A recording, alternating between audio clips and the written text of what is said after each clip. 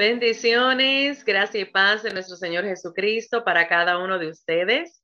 Para nosotros es un placer poder nuevamente reunirnos en familia delante de la presencia de nuestro Abba Padre para así poder discutir su palabra, lo que Él quiere tratar con nosotros el día de hoy en la continuidad de la tercera parte de las causas de oración. Les saluda la pastora doctora Jasmine Pérez. Gracias por las oraciones que la semana pasada, ¿verdad? Estuvimos delicados de salud, pero gracias al Señor que siempre es tan bueno y en su gracia maravillosa ha tenido a bien recuperarnos y poder continuar, ¿verdad? Con las manos en el arado, gloria al Señor por el cuerpo de Cristo.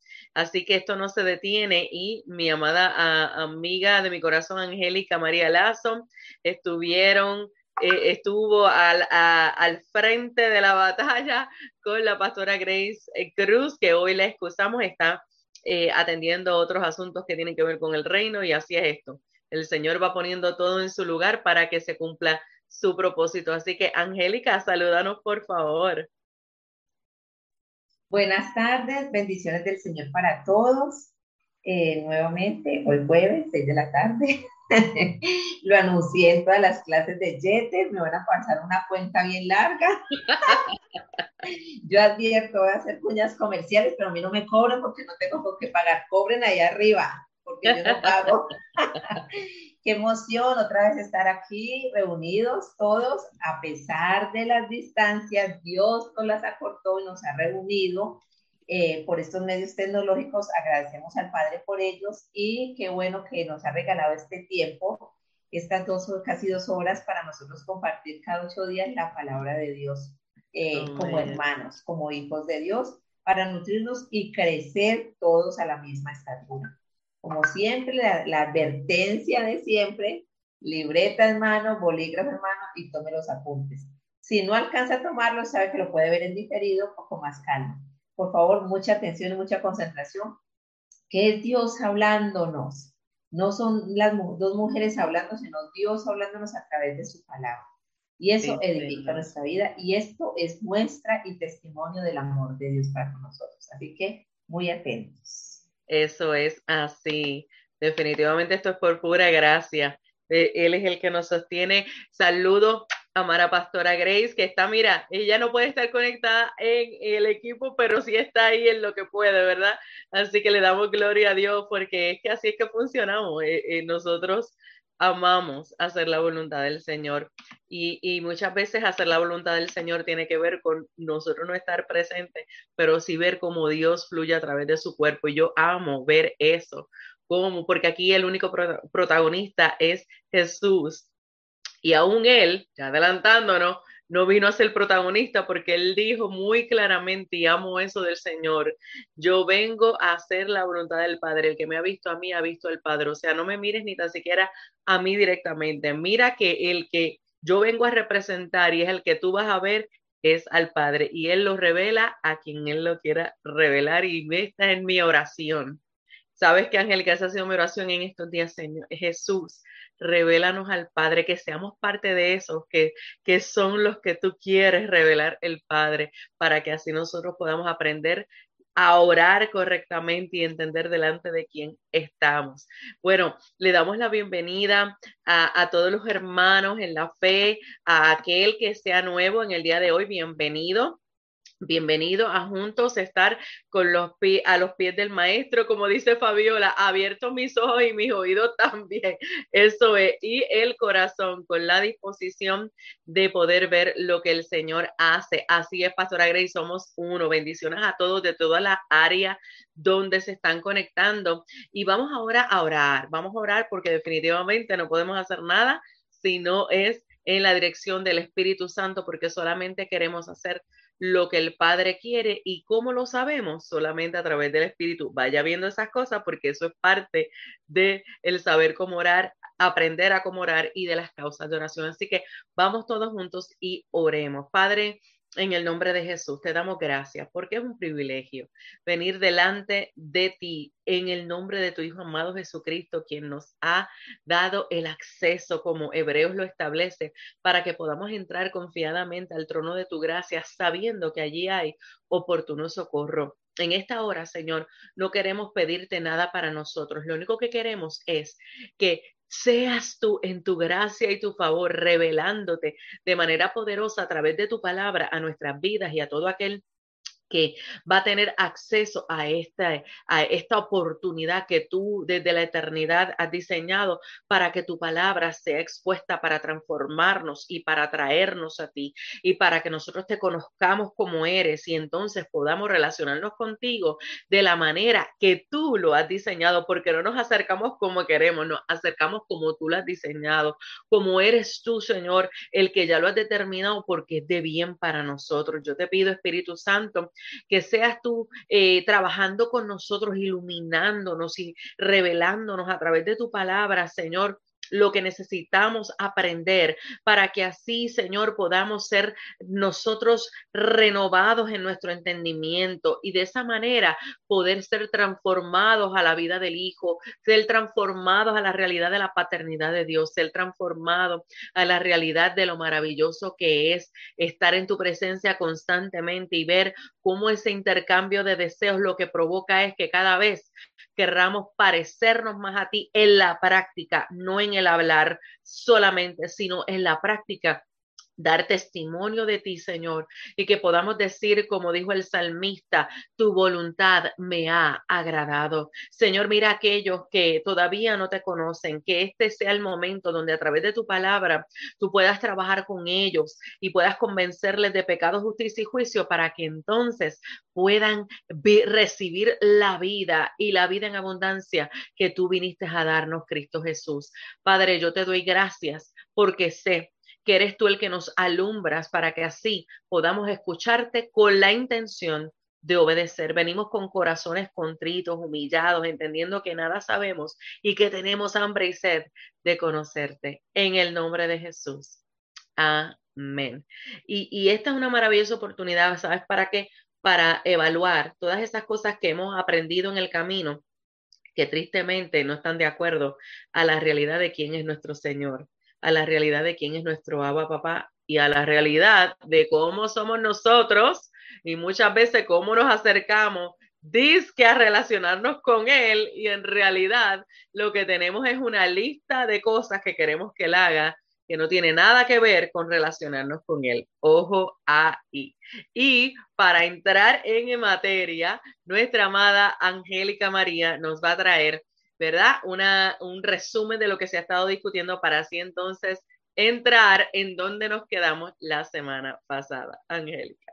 Sí, vamos a hacer el resumen para la clase, pero yo le doy gracias a Dios por lo que usted acaba de decir, Pastora Jasmine. Gloria ¿Por qué? Porque nosotros no nos acercamos como debemos acercarnos. Se oró trayendo en la oración el libro de los Hebreos. Dice, acerquémonos confiadamente al yes. trono de la gracia. Entonces la primera pregunta es, ¿yo confío en Dios? Mi confianza sí está puesta en Él, porque es que dice, acerquémonos confiadamente. Miren esto, como dice el Señor. Y para confiar, y yo estoy con esto porque el Señor me tiene a mí con esto de la soberanía de Dios. Cuando nosotros, por obra del Espíritu Santo, entendemos la soberanía de Dios, nos acercamos confiadamente. Cuando no entendemos la soberanía de Dios, nos acercamos con el conflicto que tenemos, con el conflicto humano, entre lo que no entendemos de la soberanía de Dios y lo que nosotros creemos que es la soberanía de Dios. Ahí vamos tocando. Entonces, para que vamos viendo, porque la palabra dice, acerquémonos confiadamente ante el trono de la gracia. Amén. ¿Sí? Entonces, para que miremos. Por cierto, este programa lo he recomendado, no sé si las personas estén conectadas, sabemos que los miércoles en Dieter estamos viendo el nuevo nacimiento. Las personas que están conectadas, les reitero la invitación, porque tienen una asignación, véanse el programa, los 7 programas que hicimos sobre Efesios capítulo 2, versículo 10, porque somos hechura suya, creados en Cristo Jesús para buenas obras, las cuales Dios preparó de antemano para que anduviésemos en ellas. En ese versículo, el Padre nos regaló 7 maravillosos programas donde podemos profundizar sobre ese versículo bíblico. Búsquelo y el título es Nuestras obras versus las obras que Dios preparó de antemano. Asimismo, les invito a las personas que no se han visto todos los capítulos de las causas de oración para que se lo vean. Esta es la tercera entrega que el Señor a su vez nos ha entregado a nosotros, para que también estemos muy claros sobre cómo nos estamos acercando en oración a Dios, si es que realmente nos estamos acercando en oración a Dios, o si simplemente creemos que lo estamos haciendo, pero en realidad no lo hemos hecho. Entonces, para que le reitero la invitación para que los puedan mirar, los programas. Y el resumen es, como su nombre lo indica, este programa se llama Las Causas de Oración. En el primer programa estuvimos viendo qué es una causa, que es el motivo, el origen por el cual se sucede algo, se da algo. Y vemos cómo la oración se dio, cómo la palabra de Dios nos introduce la oración, cómo la oración se creó como un diálogo, una conversación entre el hombre y Dios, cómo el hombre cuando se relaciona con Dios lo hace como Dios creador y el hombre sujeto creado, criatura, lo que conllevaba la oración en la antigüedad, ¿sí? La oración de súplica, de acción de gracias, que no ha cambiado, pero siempre el hombre conservando este estatus. En el segundo programa vimos cómo los judíos tenían cuando Dios organizó a Israel como nación, porque Dios es quien organiza a Israel como nación, no es el hombre. Dios le entrega 613 leyes a Israel en el Sinaí, que nosotros siempre hacemos alusión a los 10 mandamientos, que son las leyes morales, pero en sí Dios no entregó solo 10 mandamientos, sino 613 leyes que se dividen entre los mandamientos morales, o sea, los 10 mandamientos que nosotros conocemos, las leyes civiles y las leyes de culto, y lo organizó como nación, como la ritualidad en Israel fue organizada directamente por Dios, y cómo Israel se empezó a organizar y cómo hacían los sacrificios, quién se acercaba, la forma de acercarse, y la oración no era la excepción. La oración tenía horarios, tenía posiciones, el hombre adoptaba una posición para poder orar, una vestimenta, quién estaba autorizado y quién no para realizar la oración. Y entonces veíamos cómo esto se pasó, porque se pasó la tradición, ¿sí? De generación en generación, hasta que llegamos al tiempo de nuestro Señor Jesucristo, cuando los discípulos que eran netamente judíos, porque acordemos que con el Señor Jesucristo no hubo ni un discípulo gentil, ¿sí? Ni uno gentil, porque a pesar de que el apóstol Lucas escribe el Evangelio de Lucas y el libro histórico de los Hechos de los Apóstoles, Lucas no conoció físicamente al Señor Jesucristo. Lucas no fue discípulo del Señor Jesucristo, como lo fueron los 12, contando a Judas, y ellos eran judíos, entonces dentro de su tradición judía ellos sabían muy bien la oración, ¿sí? Entonces veíamos hace 8 días y el Señor nos llevaba a mirar cómo un discípulo vio al Señor Jesucristo orando en un lugar, porque la palabra lo refiere, que no dice que era la sinagoga, que no dice que era un lugar público, que no refiere que era el templo, ¿sí? En un lugar y le dijo, enséñanos a orar, ¿sí? ¿Qué vio? Entonces decíamos en el programa pasado, cómo la forma de orar, de acercarse al Señor Jesucristo, al Padre, impactó la vida de este discípulo, que necesitamos que nos enseñes a orar. Como Juan el Bautista le enseñó a sus discípulos, traíamos la vida de Juan el Bautista, y el referente que hace el libro de Juan, de que Juan el Bautista vino para testimonio y por testimonio, ¿sí? Y veíamos que cuando el Señor Jesucristo le da la respuesta a este discípulo que le pide que le enseñe a orar, entramos entonces a Mateo y decimos que lo primero que enrostra el Señor Jesucristo, porque el Señor Jesucristo en ningún momento desconoció que ellos oraban. En ningún momento le dijo que ustedes no oran. No, le dije, no, en ningún momento ustedes no oran. Él lo primero que les enrostra es que no sean, o sea, no hagan. Pónganle cuidado. Lo primero que dice es no sean, no sean, no sean, no hagan. Entonces, no seas como los hipócritas. ¿Qué estaba diciendo el Señor Jesucristo? Que las oraciones que hacían los discípulos dentro de su tradición judía era una oración hipócrita. Entonces, lo primero que hay que quitar de nuestra oración es la actitud hipócrita que nosotros llevamos al momento de orar. Y veíamos ahí apenas la definición que nos regala nuestro diccionario de la Real Academia Española de la Lengua, el diccionario de español, de que un hipócrita es aquel que finge sentir lo que no siente o ser lo que no es. Y ahí mirábamos nuestras posiciones porque mirábamos que para el siglo I de nuestra era, ya para Israel habían 3 sectas, al menos conocidas, 3 sectas religiosas conocidas, que eran los esenios, los saduceos y los fariseos. Estas 3 sectas, claro, entre ellas con polémicas porque tenían posiciones que defendía cada una de estas sectas. Los saduceos por lo menos no creían en la resurrección, los fariseos creían en la resurrección, y los esenios se habían divorciado del poder religioso de Judea debido a la corrupción que tenían. Entonces ellos habían armado, como decimos en nuestros tiempos, hoy en día, tolda aparte, y se habían ido para el desierto, y todos los rituales que los hacían, ellos tenían sus mikvesas, sus pilas, donde se hacían los rituales de lavamiento, hacían su cena, celebraban su Pascua, ellos tenían sus libros, aparte de Jerusalén, le daban la espalda al templo de Jerusalén y sus rituales los celebraban acá en el desierto. Entonces, de acuerdo a la secta que usted pertenecía, a sí mismo hacían sus oraciones. Eso lo veíamos con la pastora Grace, y la pastora Grace se decía, ella dijo, espérate, me da risa porque viene mi iglesia, o sea, así somos los pentecostales, oramos de una forma, los presbiterianos de otra, los metodistas, los bautistas y sucesivamente. Ajá. Así estamos. Como decimos aquí en Colombia, nos casamos con una denominación y no vamos a la palabra, que es la que nos trae la indicación de cómo debemos acercarnos correctamente a Dios.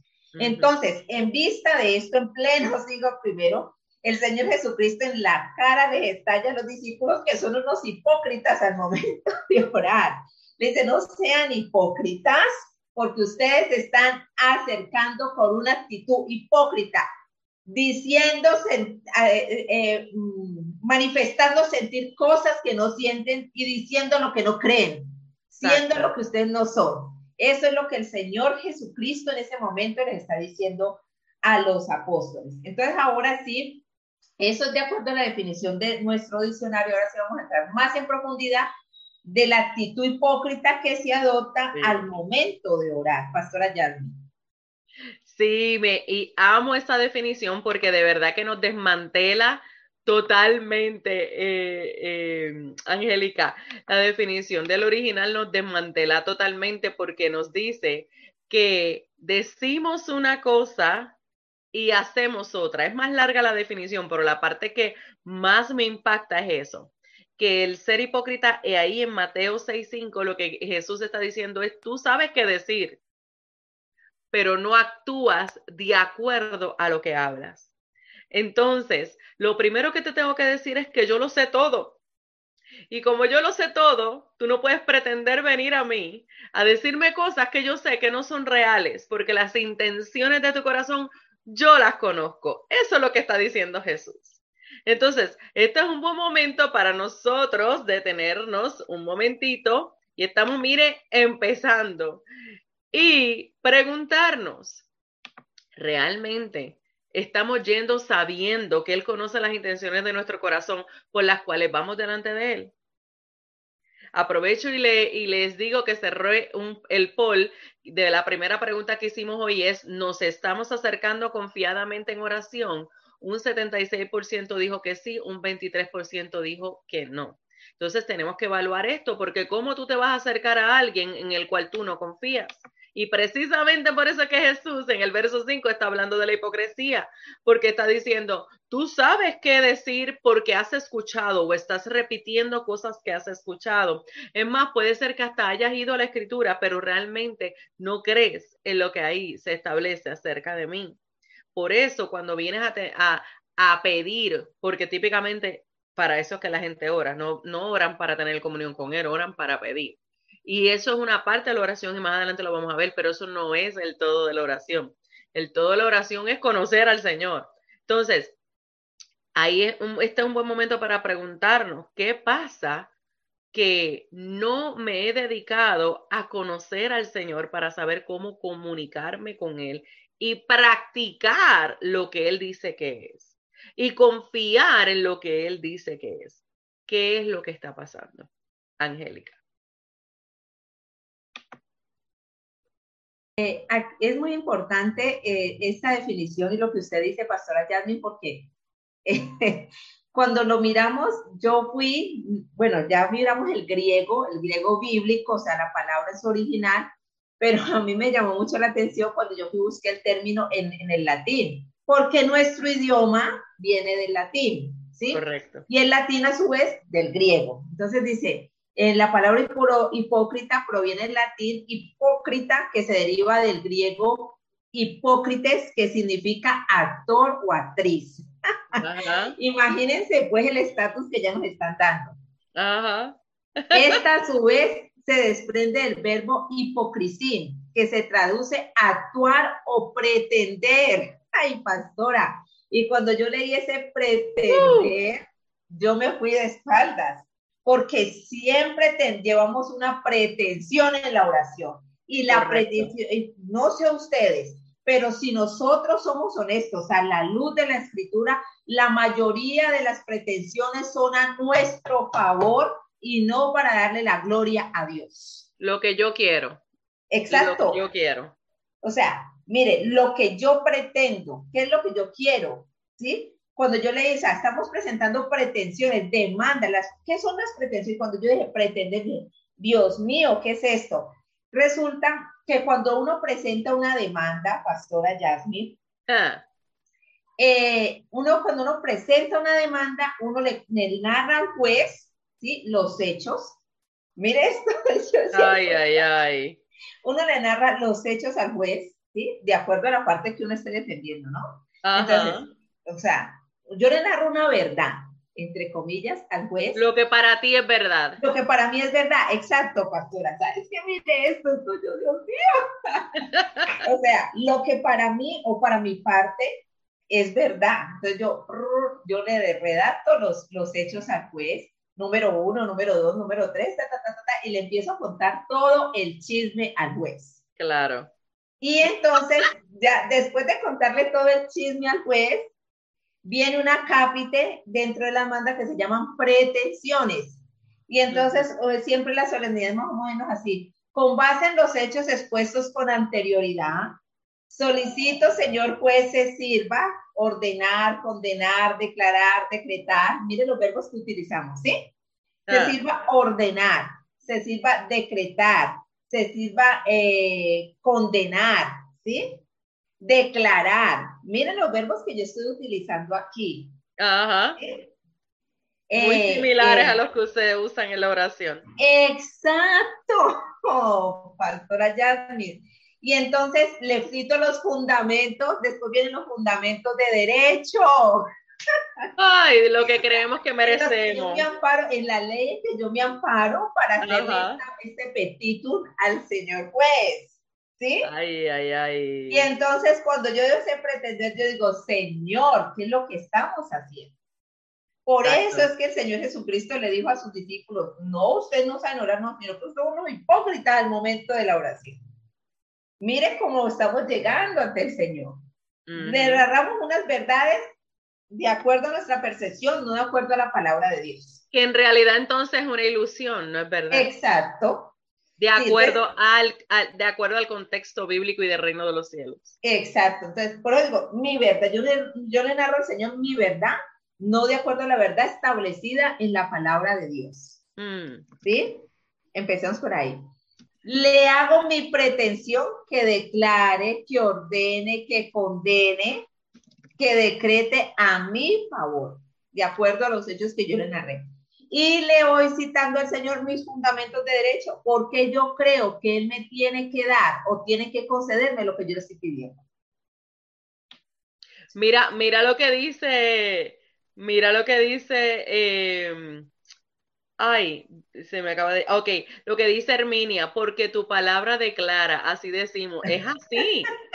Porque sacamos hasta texto fuera de contexto o lo usamos en contexto, pero con la intención del corazón de ¿qué? De hacer una pretensión o una demanda. Y eso viene a la Exacto. pregunta que acabo de lanzarle en el poll. Nos estamos acercando no, estamos nosotros preguntando al Señor, haciendo demandas o usando haciendo pretensiones o Pretensiones. demandas en la oración. Ajá. Mira, Angie, mira, Angie. Angie dice algo que es algo que yo escucho tanto y que yo estoy segura que en el pasado yo hice antes de Claro, entender todo lo lo que la hemos palabra hecho. dice. Yo creo que todo lo hemos hecho. Señor, yo soy tu hija, tu escogida. Ay, Señor, ayúdanos, Padre. Angelica, No, y vamos, continúa. el reino, la niña de tus ojos. Oh, sí, claro. Así llegamos. Esto, por eso me detuve ahí porque dije, Dios mío, ¿qué es lo que estamos haciendo? Entonces dice, en su origen el término hipócrita no tenía connotaciones negativas en su origen, pues hacía referencia a la función de desempeñar un papel, de Claro, actuar. exacto. Posteriormente, en esta misma cultura, o sea, en la cultura griega, se utilizó el término para referirse a aquellos que actuaban en la vida cotidiana. Actuaban en la vida, no de vez en cuando, sino en la vida cotidiana, es decir, que fingían ser personas que no eran. Mira, perdóname que te interrumpa, porque eso va exactamente con lo que Mari acaba de escribir en el chat y creo que es importante que lo compartamos porque creo que esta es la realidad de muchos. Y ella nos comparte, yo aprendí en mi religiosamente y creo que ni he orado, he repetido lo que escuché por años, no busqué que Dios me enseñara.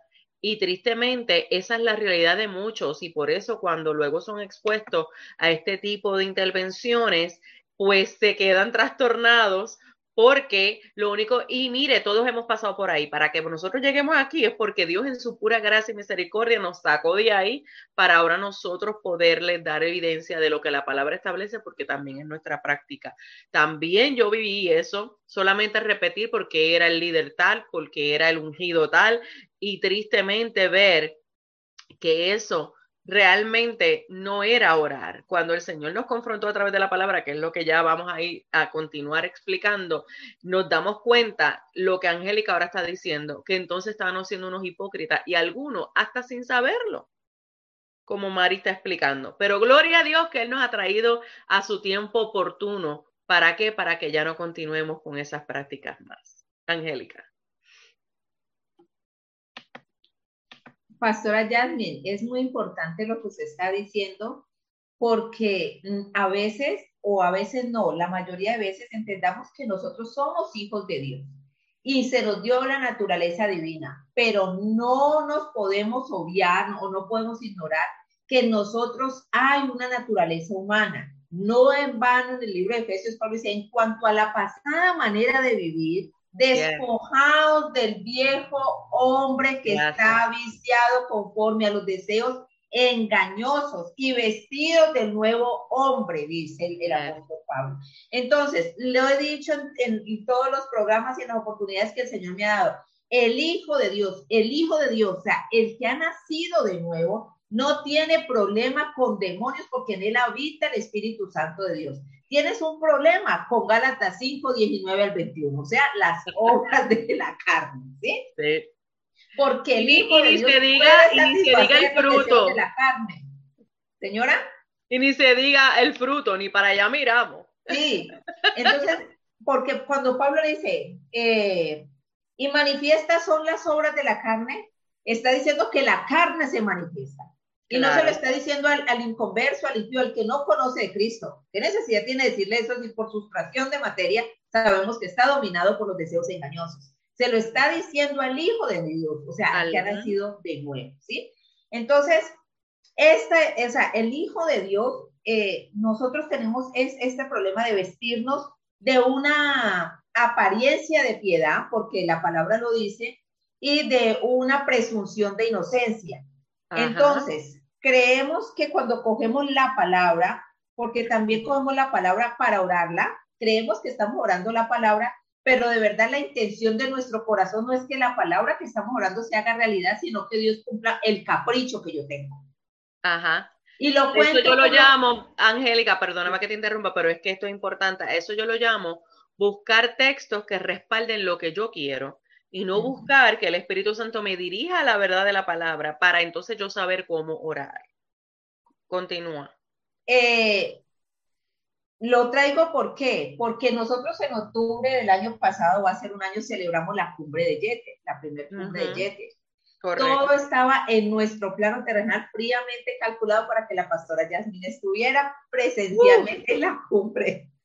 Cuando a ella y a mí, o sea, pues cuando ella dice, no puedo viajar porque se hizo todo lo humanamente posible para que fuera, pero el padre dijo, no va y no fue.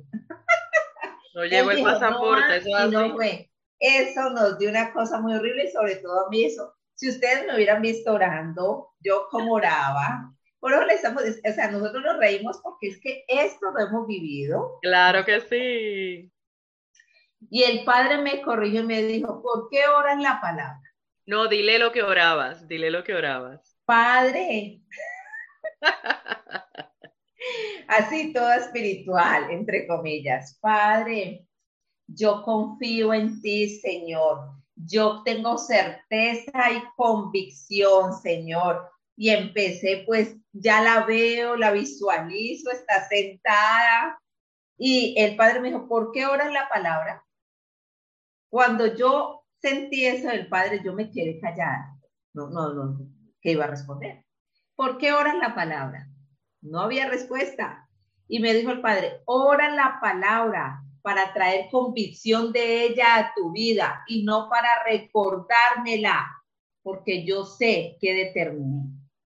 El padre me tuvo que corregir. Entonces, por eso le digo, estaba siendo hipócrita al 1000%, porque estaba orando algo que yo no sentía y lo estaba haciendo más como un reclamo, como una pretensión. Exacto, exacto. ¿Sí? No para establecer la voluntad de Dios. Una demanda ungida. Ah, exacto. Una demanda ungida. Entonces, nosotros nos decimos porque es que ustedes son así. No, nosotros hemos pasado y seguiremos pasando y seguiremos recibiendo la corrección del Padre. Si no es para que se nos vayan abriendo los ojos, ¿sí? Y esto es trayendo Dios luz a nuestra vida, ¿sí? Porque es el Padre el que trae luz a nuestra vida, ¿sí? Amén. Una persona, un hipócrita, puede ser una persona que tiene sentimientos o actitudes hipócritas. Es decir, que el hecho de que no exteriorices la hipocresía no quiere decir que no la tengas dentro, ¿sí? Porque muchas veces... Angélica, perdóname, que esto va acorde ahora con lo que tú estás estableciendo. Mira el resultado de la última pregunta. La pregunta era, ¿estamos haciendo pretensiones o demandas en oración? El 69% dijo que sí, un 30% dijo que no. Gracias por ser honesto. Y esto quiere decir que en inglés se llama, this is a now word, es una palabra de ahora, que es pertinente, que es correspondiente. Así que prestemos atención para practicar lo que es la oración correcta y no caer como los hipócritas, porque ese 69% tiene que convertirse en 0, porque nosotros tenemos que entender que nosotros jamás podemos engañar a Dios. Jamás.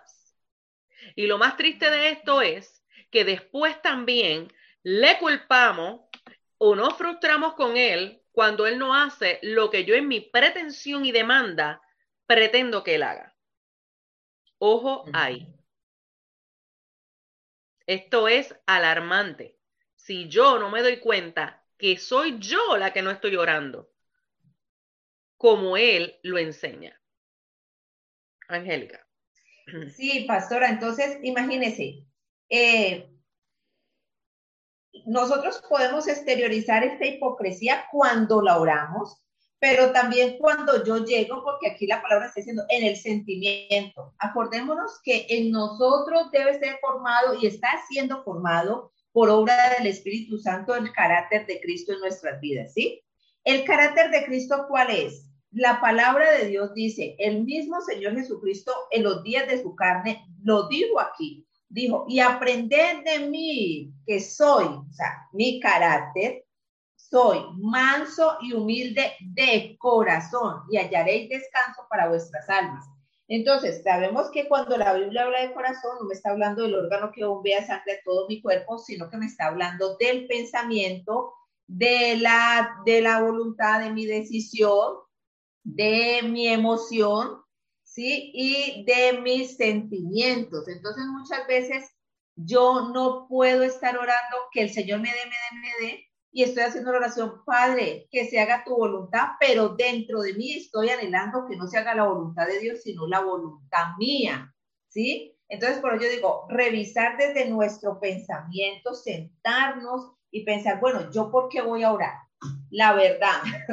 Espíritu Santo, muéstrame la verdad porque yo voy a orar, ¿sí? Si realmente es para agradecer al Padre por todo lo que me ha dado, que yo no merezco, por sostener este universo, por hacer salir el sol sobre buenos y malos, llover sobre justos y injustos, ¿sí? Por mostrarme la perfección del Padre, por mostrarme que la revelación natural del Padre en el universo, porque lo creado da testimonio del poder y la deidad de Dios. Así o sencillamente yo voy a orar es porque yo necesito que el Señor me cambie, un ejemplo, el carro, que me dé un carro más modeludo. Entonces estoy diciendo, Señor, te alabo y te bendigo porque de pronto yo haciendo esto, el Señor se conmueve y me da la platica para cambiar de carro. Un ejemplo, pues es un ejemplo chistoso, pero puede ser así. Entonces, para que nosotros revisemos. Unas veces lo exteriorizamos, Padre, yo soy tu hija, una hija que te ha servido, que es tu sierva, que te ama, Señor, porque tú sabes que yo te amo. Padre, si a bien tuviera, Señor, regalarme para yo poder cambiar mi vehículo, cuánto te agradecería, Señor, lo pondría al servicio de todos mis hermanos en la iglesia.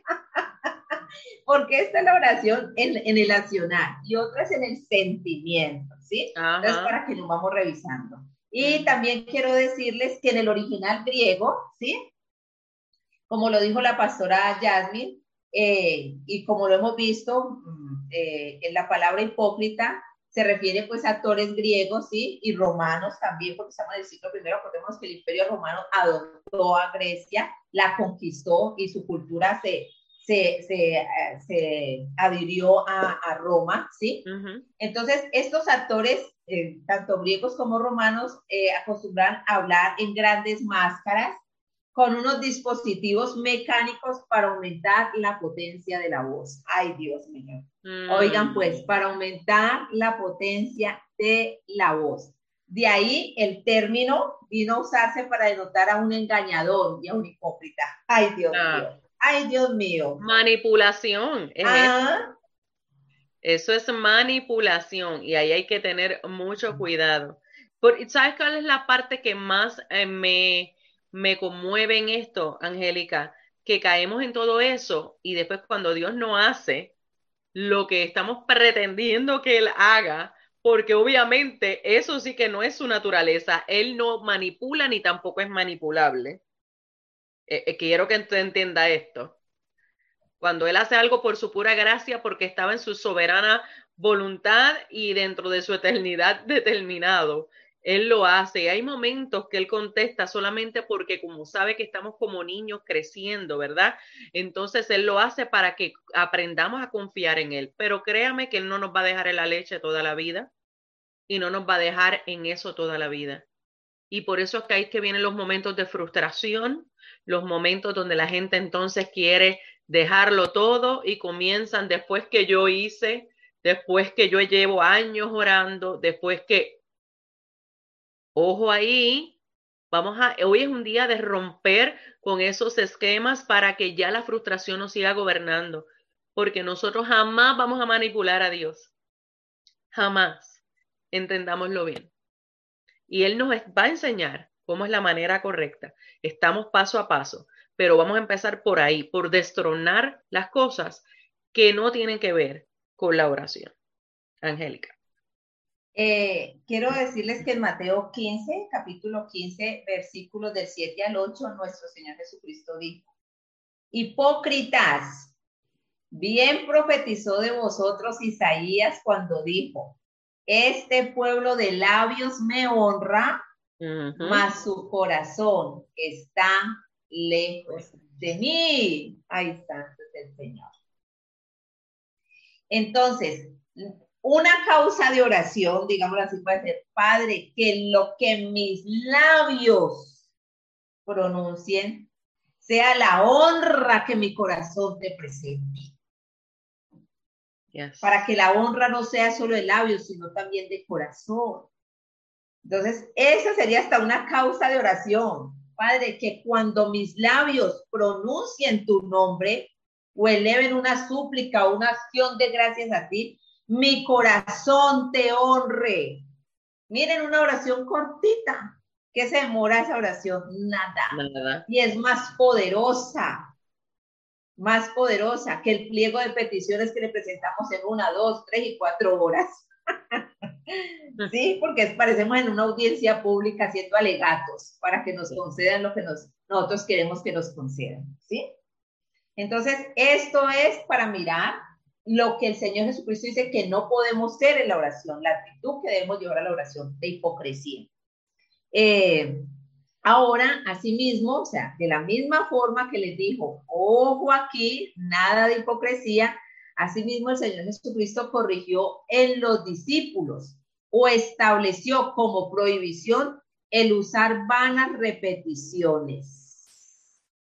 Pastora Jasmine, oiga pues usted, el usar vanas repeticiones de acuerdo al establecido en el Salmo 51:6. Salmo 51:6, en la versión Reina Valera 1960 dice, he aquí tú amas la verdad en lo íntimo, la verdad en lo íntimo y en lo secreto me has hecho comprender sabiduría. La verdad es una sola, la verdad no se repite. Usted cuando lleva la verdad, usted presenta la verdad, usted habla la verdad, usted muestra la verdad. No necesita hacer uso de repeticiones ni de buscar palabras rebuscadas para agradar a Dios. Y esta palabra, ¿sí?, de vanas repeticiones que estamos mirando, en el original griego significa tartamudeo proverbial. Oigan, pues, tartamudeo proverbial. Es decir, charlar tediosamente. ¿Quién ha tenido una charla tediosa alguna vez en su vida? Acuérdese de esa charla, que usted no era Santa Jórate que se termine. Acuérdese de esa charla y piense en las vanas repeticiones que usted está llevando a la oración. O en lo que usted llama y yo llamo oración. ¿Sí? Charlar tediosamente. Hablar necedades. Esos son vanas repeticiones, hablar necedades, murmurar, hablar mucho sin contenido, ay Dios mío, hablar mucho sin contenido, repitiendo lo mismo vez tras vez, hablar inútilmente sin propósito. ¿Cuál debe ser el propósito de la oración? ¿Cuál debe ser la causa de la oración? Establecer el reino de Dios en el Hijo de Dios. Establecer la voluntad en el Hijo de Dios. Imagínense, hablar inútilmente sin propósito. Es decir, que si tu oración no tiene ese propósito, has hablado inútilmente, o sea que es una vana repetición. Y eso ocurre porque no le conocemos. Eso ocurre cuando no le conocemos, cuando solamente estamos tratando de dar palos a ciegas, creyendo que a través de eso entonces las cosas se van a tornar a mi favor. No. Mira, me gusta la discusión que ha estado habiendo en medio del chat porque es pertinente a lo que estás hablando. Y le contesté a Dulce, pero quiero decirlo ahora audiblemente por si acaso hay una persona que está enfrentando algo así como lo que ella acaba de exponer. Ella pregunta, ¿mi oración jamás acelerará lo que Dios ya determinó? ¿Es así? Mire, y es que escuchamos tanto eso del aceleramiento. ¿Cuánta gente ha escuchado eso en este tiempo? Es uno de los temas de prédicas, donde se toman cosas de la escritura y ciertamente la madurez, claro que va a traer aceleramiento para que veamos cómo Dios está cumpliendo su propósito, su voluntad de acuerdo a la eternidad. Mire, en realidad lo que ocurre es lo siguiente, tú y yo no podemos cambiar lo que Dios ha determinado desde la eternidad. Él es el que conoce. Cuando ya tú y yo estamos listos con la madurez, suficiente para entonces poder manejar esas cosas. Cuando Él contesta de acuerdo a eso, entonces quiere decir que ya Él sabe que tú y yo somos capaces de poder mantener y sostener. Oiga, porque muchas veces nosotros nos enfocamos en lo que queremos y no nos enfocamos en que no estamos listos para sostenerlo. Con cada bendición que para nosotros ante nuestros ojos es una bendición, que nosotros queremos ir y clamar y pedir en esa, mira, me llamó mucho la atención cuando decían esas palabras que no tienen, están como huecas y vacías, así es como yo lo puedo determinar, Angélica, en palabras sencillas, palabras huecas y vacías, redundantes, solamente porque quiero que hagan lo que yo quiero, no. Es importante que entendamos el reino de los cielos como opera es totalmente distinto a lo que nosotros pensamos. Cuando el reino de los cielos va a operar a través de los hijos, siempre va a hacer para establecer su reino en la tierra. Lo más mínimo que Dios pueda contestar y que Dios pueda dar es porque tiene que ver con que Él está operando para establecer su reino, para que se dé a conocer quién es Él, cómo es Él a través de los hijos. Y mire, yo puedo testificar de cosas que Dios me ha dado, que yo ni he pedido, pero tiene que ver con Él establecer el reino de los cielos, porque es para dar testimonio de quién es Él, no porque yo demandé nada, pero también puedo testificar en los momentos donde no conocía lo que era orar realmente y donde yo me comía los mocos, lo tengo que decir, tirada en el piso, Señor, aquí estoy, tú no estás viendo este sufrimiento. Oh my God, yo me puedo imaginar al Padre. Yo hace rato que lo vi, hija. La que no estás entendiendo eres tú. Y entonces yo misma aumentaba el dolor. ¿Por qué? Porque entonces ahí entraba la duda. Como él no lo hacía como yo quería, cuando yo lo quería, aumentaba la duda y muchas cosas que lo que hacían eran alejarme. ¿Y qué pasaba? Después no había oración que valga. Vamos a ser sinceros. Dígame usted si usted está en esa actitud, si usted va a orar realmente. No. Entonces lo triste es que después vamos a lugares donde vienen gente, lo tengo que decir, donde viene gente a ponerte la mano para decirte cosas que realmente tú no estás listo para recibir. Por eso es que, mire, esto de los dones, nosotros tenemos que tener mucho cuidado y orar, porque hay momentos donde en lugar de ayudar, y se supone que esto sea para la edificación del cuerpo, en lugar de edificar, lo que hacemos es destruir, porque entonces comenzamos a dar palabras que no van de acuerdo con lo que Dios está queriendo formar en ese momento en nosotros. Y ahí es donde viene la bola de nieve, donde se sigue en aumento en cosas que Dios no estaba. Y claro, en medio de todo eso, Dios siempre va a llevarnos a ese punto de quiebre necesario. ¿Para qué? Para conocerle a Él. Se lo digo desde la voz de la experiencia. Yo no se lo digo desde que alguien que vi. No, yo se lo digo desde la voz de la experiencia. Entonces, ese punto que está trayendo ahora Angelica va de acuerdo con lo que acaban de preguntar. Nosotros, lo que nos debe, olvídate de acelerar, lo que nosotros tenemos que estar enfocado es, Señor, ayúdame a conocerte, para que entonces yo pueda entender que orar no es una alternativa, es que yo necesito, es que yo necesito tener esa intimidad para yo cada vez más ser transformada por tu palabra y por ese tiempo contigo. Y me estoy adelantando un poco, pero para que ustedes puedan entender. Me gustó lo que Mari compartió, donde ella testifica que alguien habló de ella y le dijeron, ora por justicia. Mira, y Jesús en una habla acerca de eso. Pero cuando vemos la justicia de la que Jesús está hablando, no tiene nada que ver con la que nosotros esperamos. ¿Y qué pasó? Que en medio de orar, el Espíritu Santo, ella no lo dijo así, pero yo lo puedo saber, yo lo sé por los resultados. Ella dice, en medio de la oración me di cuenta que yo estaba mal y tuve que pedir perdón. ¿Por qué? Porque ella estaba enojada con la persona, obvio, porque ¿qué es lo que la gente cuando dicen disque justicia? Realmente lo que están pidiendo es venganza, porque rápido se enfatizan en el verso que dice, mía es la venganza, yo pagaré. Y no van y buscan el contexto de esa porción bíblica. Entonces se les olvida también cuando Jesús dijo, al que te hace mal, perdónalo y ámalo. Entonces, todas esas cosas nosotros las tenemos que ver antes de pretender orar, para que entonces no caigamos en lo que Angélica está explicando ahora. Angélica.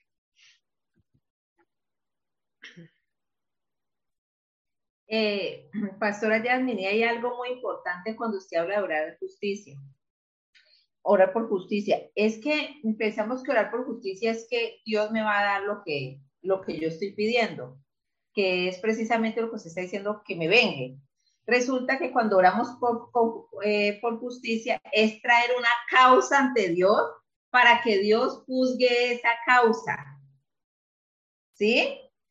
Y si Dios juzga esa causa no solo tuvo una parte, tuvo dos partes o tres partes, las partes que hayan estado involucradas. Es decir, que yo que estoy orando por justicia, ahí voy a ser juzgada también en esa causa.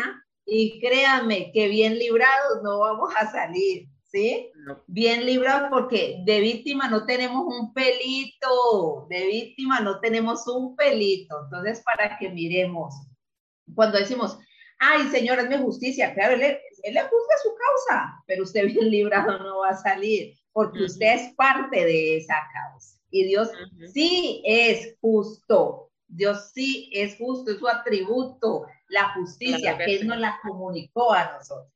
Entonces, claro para que miremos eso.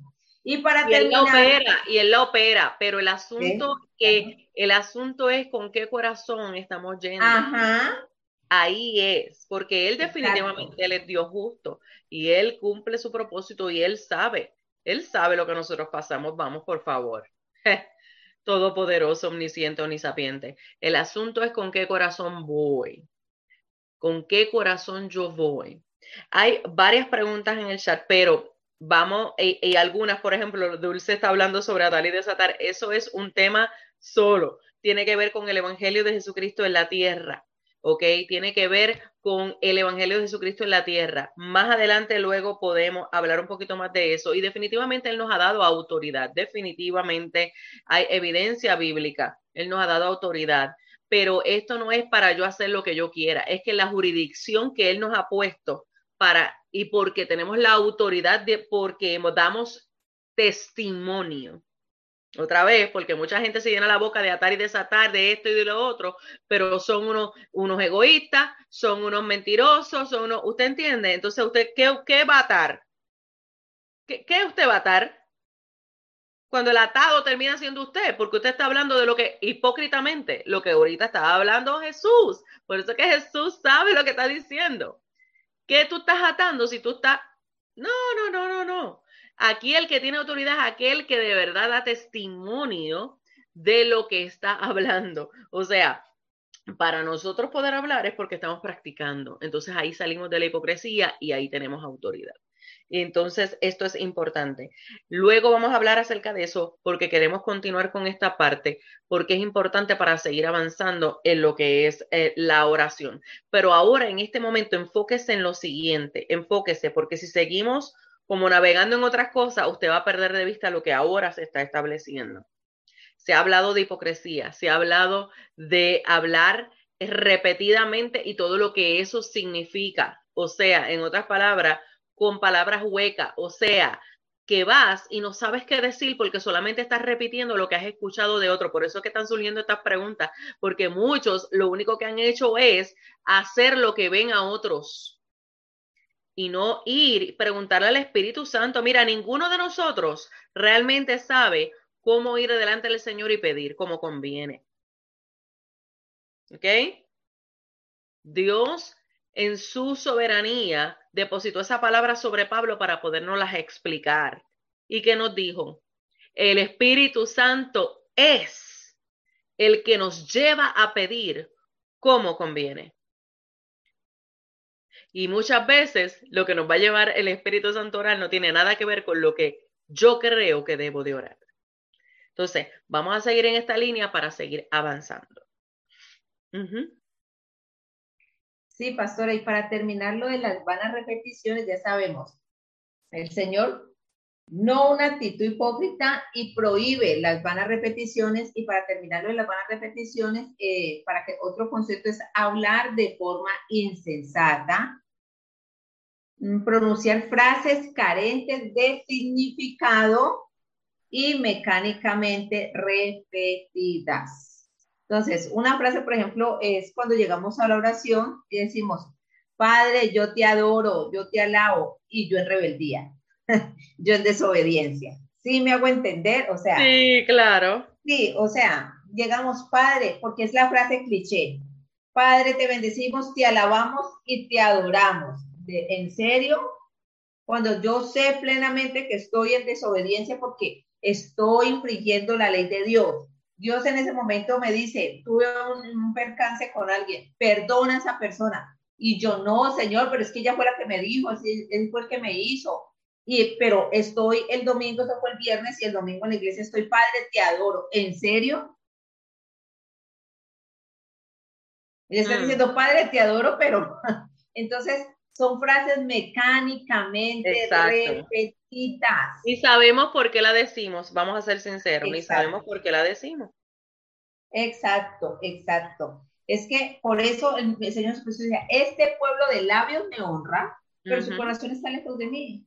No hay Correcto. necesidad, lógicamente Dios es el único digno de alabanza, ¿sí? Pero no hay necesidad que tú digas, Padre, te adoro cuando estás en obediencia con el Padre, porque la obediencia tuya es la adoración al Padre. Pero ¿qué te ganas de decirle, Padre, te adoro, y cantar todas las canciones donde dicen que lo adoran cuando no estás haciendo lo que Él te mandó a hacer? Entonces, para que miremos eso, sería una repetición mecánica que estamos haciendo. Y ahora sí, entramos a Mateo 6 y la palabra es de la pastora Jasmine. Vamos todos a Mateo capítulo 6, por favor, verso 6 en adelante. Vamos a empezar por leerlo. Mateo 6, verso 6 en adelante. Importante que usted luego vaya, marque, porque esto es poderoso y maravilloso. Obvio que hoy no lo vamos a terminar. Seguimos más adelante, gloria a Dios, nosotros no tenemos ningún tipo de prisa con esto. Pastora Jasmine, digámosle, Mateo 6 son las instrucciones de Jesús para la preparación antes de orar. Ni siquiera está fácil. Sí, sí, sí, sí. Es la preparación antes de orar. Arriba nos dijo cómo no podemos llegar, cuál es la prohibición que nos hace, y ahora sí, la preparación. Correcto. Y primero vamos a empezar, ¿verdad? Instrucciones de Jesús para la preparación antes de orar. Y esto nada más es Mateo 6, 6. Vamos a ir, gracias por recordármelo, es que estoy contenta porque ya estamos entrando. Tienes toda la razón, amor. Y lo voy a pasar ahora al chat. Mateo 6, 6 y comenzamos con la versión Reina Valera 1960. Y esto es antes de, o sea, ¿cómo nos preparamos? Mateo 6:6 y mire cómo dice la palabra del Señor en Mateo 6:6. Versión Reina Valera 1960, con el respaldo del Padre, Hijo y Espíritu Santo. Amén. Mas tú cuando ores, entra en tu aposento y cerrada la puerta, ora a tu Padre que está en secreto. Y tu Padre que ve en lo secreto, te recompensará en público. ¿Ok? Vuelvo otra vez. Mas tú cuando ores, entra en tu aposento y cerrada la puerta, ora a tu Padre que está en secreto, y tu Padre que va en lo secreto, te recompensará en público. Lo primero que tengo que resaltar y preguntar es, ¿realmente vas a ir a orar? Porque fíjate que Jesús primero estuvo hablando de las prohibiciones, pero luego dice, más tú cuando ores, o sea, que hay momentos que nosotros pensamos que estamos yendo a orar y realmente no lo estamos haciendo. Entonces, hemos estado aprendiendo en estos capítulos anteriores todo lo que nos impide verdaderamente orar, para que ahora sí entendamos lo que sí es orar. Lo primero que te tengo que establecer es que orar yo no lo hago porque yo quiero. Yo no lo hago cuando me parece. yo no lo hago porque es que me nació. La realidad es que a ti y a mí nunca nos van a hacer si no es por el Espíritu Santo en nuestro espíritu. Él es, y esto para mí es tan poderoso, hijos e hijas que están ahí. Escuchen bien esto. Tú crees que cuando tú vas a orar, tú vas a provocar que Dios venga. Y en realidad, cuando tú vas a orar, Él es el que te mandó a llamar. ¿Y quién puede resistirse delante del Todopoderoso cuando nos manda a llamar? Ninguno. Tratamos. Algunos salen corriendo. Pero en realidad, no hay quien pueda resistirse al llamado del Espíritu de Dios cuando nos llama para entrar al aposento. Así que una manera de tú saber que tú vas a ir a orar es identificar, me están llamando, me están mandando a buscar. Y el que necesita ir soy yo. Y eso nos va a ayudar a nosotros a dejar las excusas. Eso nos va a ayudar a nosotros a echar a un lado todo lo practicado anteriormente que creíamos que era oración para entonces seguir las instrucciones de Jesús. ¿Y qué él dijo? ¿Qué es lo primero que él dice? Mas tú cuando ores, o sea, cuando papá te manda a buscar, esto es lo primero que tú tienes que hacer. Ve a un aposento. Y claro, mis hijos, hay momentos que no todos tenemos un lugar como este que ya mismo voy a explicar. Y la realidad es que en todo momento nosotros podemos orar, porque también el Señor así nos los indica. Orad sin cesar. Esto es en todo momento. Pero en este momento entiendo que Jesús está hablando de un momento muy particular de intimidad, de un momento de comunión, donde Él te está mandando a llamar porque hay unos asuntos que tenemos que trabajar entre Él y tú. Oiga, tú estás creyendo que tú vas allá porque, ay, es que tengo que clamar porque es que Él no sabe. No, Él sabe todo. Y por eso es que Él te está mandando a llamar. Te está mandando a llamar porque por cuanto Él sabe y está viendo la condición de nuestro corazón y está viendo las intenciones y está viendo las dudas y está, ¿me puede entender? Entonces Él nos manda a llamar y me dice, quiero que vengas al aposento. Y aposento en el original significa una habitación secreta. Y eso a mí me llama la atención, Angelica, porque quiere decir que el Señor toma esto tan y tan en serio. Este tiempo donde Él, come on, saca el momento para decir, en este momento quiero llamar a Lau, en este momento quiero llamar a Máxima, en este momento quiero llamar a Angie Cuevas, quiero llamar a Suney, quiero llamar a Dulce, quiero llamar a Mari, quiero llamar a Herminia. Necesito que te vayas allí al aposento. Necesito que te vayas a la habitación secreta. ¿Para qué? Para que no hayan distracciones, mis hijos. ¿Cómo es que yo voy a ir delante de Abba, del único que me dio la vida? El que me quiere revelar quién es Él y también me quiere revelar lo que hay en mí, que Él quiere transformar y cómo Él quiere operar en la tierra a través de mí. Y yo lo voy a hacer con el celular en la mano, con el computador, con la televisión, con medio mundo aprendido. No, no, no, no. Yo tengo que reconocer delante de quién yo voy. Yo tengo que reconocer que es un momento particular. Y yo no sé usted, pero I get excited. Yo me emociono. Porque cuando él me llama, que típicamente es de madrugada, Padre amado, me manda a llamar, esos momentos, claro, en el cuerpo estamos cansados, claro que sí. Pero cuando tú acabas de entender, espérate, el rey sacó de su agenda, Abba sacó de su agenda para querer venir a intimar conmigo porque hay cosas que él tiene que trabajar conmigo. Vamos para allá. Vamos a sacar ese tiempo. Un tiempo donde nosotros estamos siendo sensibles a la voz de él para entonces ir para allá y que él haga lo que él quiera hacer. Así que, obvio que muchos no saben orar, ¿saben por qué? Porque están siguiendo el método tal, porque están repitiendo lo que el evangelista tal hizo, porque están, no, no, no, mejor vamos allí y Señor, aquí estoy, vengo sin agenda, porque quiero seguir la tuya, ¿ok? Entonces, ¿qué él dice? para prepararnos antes de orar, vete y primero reconoce que te están llamando. Número 2, reconoce que te tienes que ir al lugar secreto, al aposento. Y dice, y cerrada la puerta. ¿Sabes lo que quiere decir cerrada? A las mujeres nos va a gustar muchísimo esta definición. Cerrada significa callado. ¿A cuántas mujeres les gusta hacer silencio? Especialmente cuando tenemos tanto por qué quejarnos, que usamos la oración también para quejarnos o desahogarnos, el famoso yo me tengo que desahogar. Y no para, Señor, dime que tú tienes que trabajar conmigo. Esto que yo siento, este es el momento, ahora que estoy callada, dime. Vengo aquí, estoy acudiendo a tu voz, estoy acudiendo a nuestra cita. ¿Qué tú tienes que trabajar conmigo? Que me estás pidiendo primero que me calle. ¿Sabe qué quiere decir eso? Cálmate. Bájale las 4 rayas con las que quieres venir delante de mí a darme instrucciones, con la que quieres venir a quejarte del esposo, con la que quieres venir a quejarte del líder, con la que...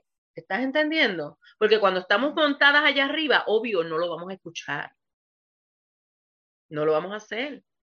Ni vamos a ir a honrarle como él se merece, sino que vamos con las demandas y presunciones que ahorita Angelica estaba hablando, sino que vamos a ir con las vanas repeticiones que ahorita Angelica estaba explicando. Entonces, quiere decir que él nos está diciendo, cállate, necesito que me escuches para que puedas darme lo que yo quiero recibir. Para que entonces cuando puedas reconocer su santidad, que ahorita Jesús ya mismo nos va a decir, lo puedas hacer de corazón. No con vanas repeticiones, santo Señor, aleluya, gloria a Dios, santo, tú eres bueno, santo, santo, y realmente no, en tu corazón no hay convicción de eso, porque estás enfocado en la circunstancia. Entonces vamos a orar desde la circunstancia, como ahorita Angelica estuvo explicando, y no vamos a orar desde quién es Él y de quién Él nos ha hecho como hijos e hijas. Entonces, ese es el momento de, ¿sabes qué? Espérate. Señor, tú que me mandaste llamar, ayúdame a respirarte a ti. Ayúdame a respirarte a ti, ayúdame a que en este momento que voy a empezar a poder tener esta interacción contigo, yo pueda venir con un corazón contrito y humillado. Y yo pueda ver lo que tú estás haciendo, Señor. Que de verdad yo lo pueda ver. Entonces, ¿cuál es la otra instrucción? Que luego de ir callada, que es cerrar la puerta. Aquí la puerta, yo espero que usted se goce conmigo, significa apresurarse. Especialmente en este verso significa el espacio o partes o cerca de la puerta, o sea, apresurarnos a ir a la puerta. ¿Y quién es la puerta? ¿Quién es la puerta? Jesús es la puerta. Entonces le está diciendo, cállate, porque ¿sabes a dónde tienes que ir? Tienes que apresurarte a ir a Jesús. ¿Por qué? Porque Él es el mediador. Porque Él es nuestro intercesor que está delante del Padre. Mira, si nadie en tu vida tú ves que ora por ti, lo cual no es cierto, porque cada uno que está aquí puede testificar de cuando alguien ha orado por nosotros, pero si ninguno hubiéramos visto que ningún ser humano hubiera orado por mí, tranquilos, porque tenemos al mayor intercesor al lado del Padre, que está allí intercediendo al Padre por ti y por mí. Entonces, vamos a callarnos. ¿Para qué? ¿Qué es lo que Dios nos está diciendo? Nos está diciendo, necesito que entiendas, delante de mí no puedes venir con la actitud que tú estás. Delante de mí tienes que venir con la disposición de lo que yo quiero tratar contigo, entendiendo que yo tengo cuidado de ti. Para que cuando vengas, entiendas el papá que soy yo. Y puedas entonces ver cómo yo estoy trabajando a tu favor, nunca en contra tuyo, porque eso es lo que dice la Escritura. ¿Qué ibas a decir, Angélica? Que vi que abriste el micrófono. Estoy maravillada con esto, porque de verdad que nosotros, bueno, definitivamente nosotros pronunciamos las palabras, ¿cierto? Y entonces nosotros creemos que nuestras palabras llevan como un sonido, pero la verdad son vibraciones. Para que se produzca el sonido debe haber un oído que recibe esta palabra y lo traduce, o sea, se traduce o se forma en sonido, porque en sí es una vibración.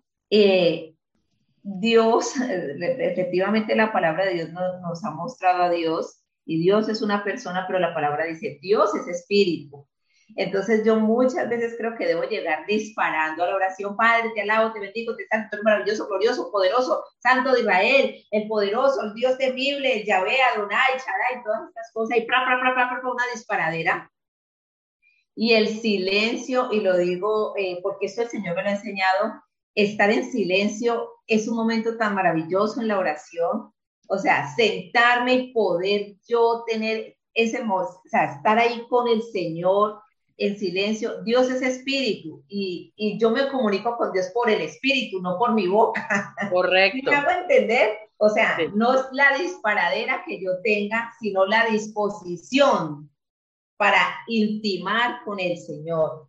Entonces, el que tiene este espacio, poder tener este espacio donde nos sentemos, nos arrodillemos, como usted lo haga, y como hizo la pastora Jasmine, porque esto hago yo, precisamente yo, o sea, me siento en un reposo, en ese descanso, sé que estoy en mi lugar, es que ese es mi lugar. Es que la palabra dice que yo estoy sentada en lugares celestiales con Cristo, y Cristo está sentado a la diestra de Dios Padre. O Correcto. sea, es llegar a mi lugar, o sea, es poderme sentar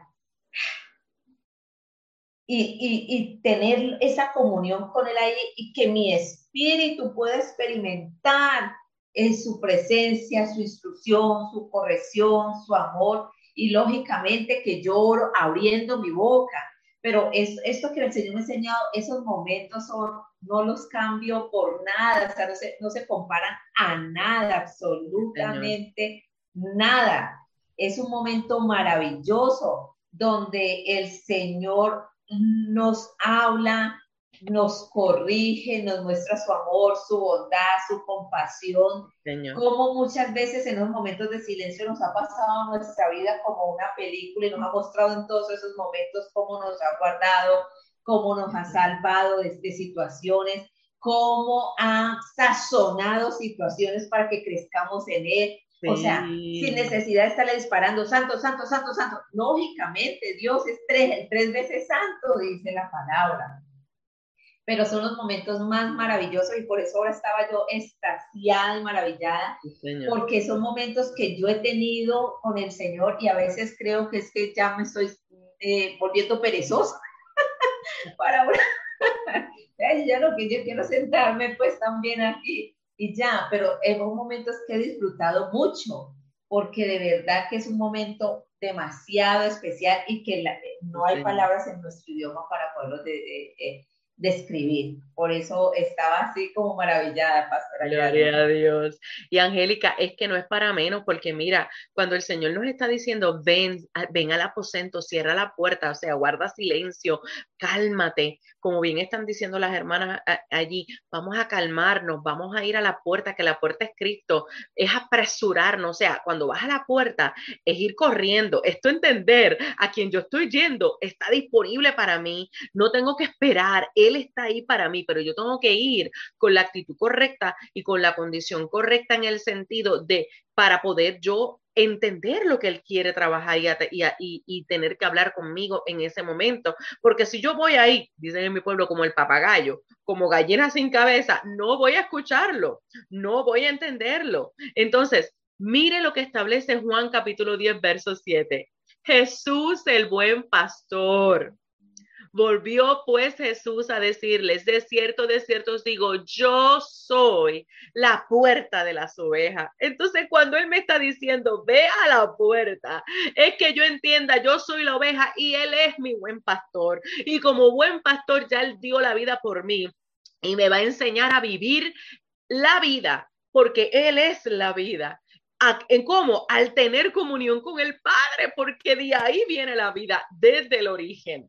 Juan 10:9, yo soy la puerta, este es Jesús hablando, el que por mí entrare será salvo, y entrará y saldrá y hallará pasto. Oh, por favor, ¿quién no quiere hallar pastos cuando va allí al llamado del Señor, que Él te está diciendo, ven, quiero que tengas comunión conmigo, tengo cosas que trabajar contigo, también te quiero consolar, te quiero sostener, pero también hay cosas que tengo que decirte, esto no es, este no es el camino, es por acá. Porque como buen pastor, yo soy el que te enseño los pastos que tú necesitas.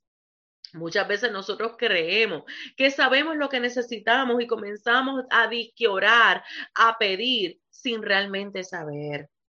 Entonces, recordemos, cuando vamos apresuradamente a la puerta que es Cristo, recordemos lo que la palabra establece, que es Él, el buen pastor que es la puerta. Y que esa puerta, ¿qué hacen nosotros? Es que esto es poderoso en Juan 10:9, se lo reafirmo para que usted se lo lleve. Esa puerta, cuando él dijo en Juan 10:9, yo soy la puerta, el que por mí entrare, o sea, es importante que entre, si no entre, no hay manera. Será salvo y entrará y saldrá y hallará pastos. Esto es maravilloso. Entonces dice Mateo 6:6, otra vez, todavía estamos, mire, en preparándonos para entrar a orar. Dice, mas tú cuando ores, entra en tu aposento y cerrada la puerta, ora, pero todavía no voy a decidir orar porque quiero hacerlo cuando ya entremos en el orar. Ora a tu Padre, o sea, cuando tú entras, porque recuerda que al Padre no se va si no es por medio de Cristo. El mismo Cristo lo explicó magistralmente. Nadie viene al Padre si no es por mí. ¿Ok? Entonces, importante que entendamos, mira cómo el Señor nunca se sale de su orden. Cuando Él dice, ve apresuradamente a la puerta, ¿qué es? Empieza por reconocer, Cristo, por cuanto tú moriste y resucitaste por mí y yo acudí a tu llamado de arrepentimiento, reconocí mis pecados, reconocí mi necesidad de vida y ahora soy hija por tu gracia, porque primero, como establece Romanos 10:10, ¿qué hice? Creí en mi corazón para justicia y confesé para salvación, ¿ok? Por cuanto eso ocurrió, entonces Cristo, como tú eres la puerta que me lleva directo a los pastos que necesito y para ir al Padre, entonces puedo llegar al Padre. Oh. ¿Por qué esto es importante? Porque antes de yo ir al Padre, yo tengo que pasar por este proceso. ¿Por qué? Porque si no, no voy a entender delante de quién estoy yendo. No voy a entender lo que el Padre hace. No voy a entender la razón de ser de por qué el Hijo es la puerta. No lo voy a comprender. ¿Por qué? Porque el Hijo me lleva a conocer en su testimonio, en lo que ya Él ha hecho en nosotros, nos lleva a conocer quién es el Padre, porque el único que provocó que el Hijo viniera a hacer lo que hizo fue el Padre.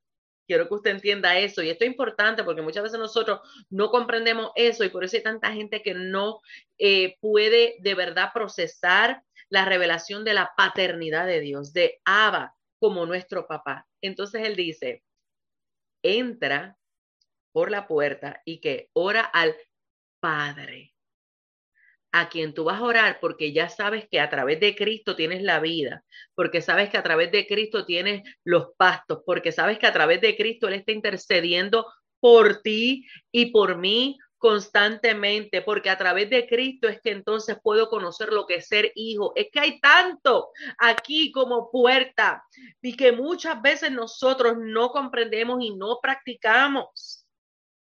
Por eso es esencial y por eso Angelica y yo no nos saciamos de decirle, pídele al Señor, revélame a Cristo, revélame al Hijo, revélame a Cristo. ¿Por qué? Porque solo a través de Él entonces voy a poder conocer al Padre. E incluso entonces vamos a decirle a Cristo, Cristo, revélame al Padre, yo quiero ser de aquello a quienes tú has decidido revelarle al Padre.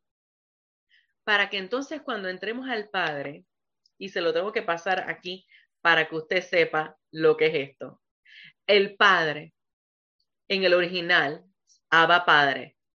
¿Quién es Él? Para aquellos que tienen problemas de cómo ver a Dios. ¿Cómo ver a Dios como papá? Él es nuestro autor. La manera en que llegaste puede ser que sea dolorosa, en que tú recuerdes la manera en cómo llegaste a este mundo humanamente. Pero si el autor no te hubiera puesto en el vientre, tú no llegas. Pudo haber sido de la manera que sea. Si el autor no te pone, tú no llegas.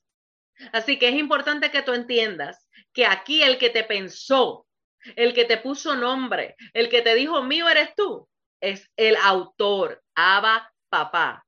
Y Abba Papá, como es tu autor, también es responsable de ti.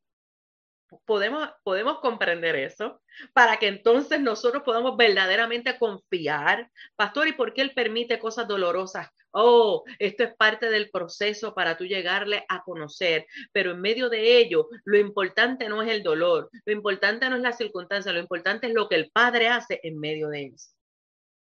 Que lo que el Padre hace no va a ser todo el tiempo lo que yo quiero, como yo espero, pero si algo sí te aseguro es que el Padre no deja de estar. Si no, ¿para qué hubiera enviado al hijo?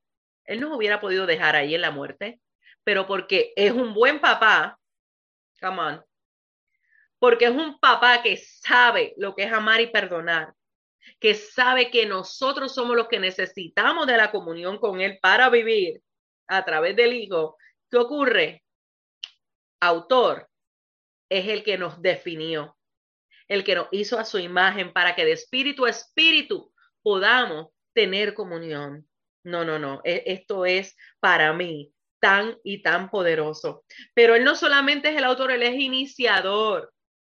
Por eso es que le dije que cuando usted ora, usted no va porque usted sintió. No, usted va porque Él te mandó a llamar. Él inició ese momento en tu espíritu. Así que no rechacemos más cuando Él en tu espíritu te está diciendo, vente, quiero hablar contigo, quiero darme a conocer, quiero que entiendas quién es el hijo para que entonces comprendas quién soy yo como papá. Quiero que vengas porque quiero trabajar en todas esas áreas que tú no te atreves ni a hablar, pero que yo conozco porque soy tu autor y tu iniciador.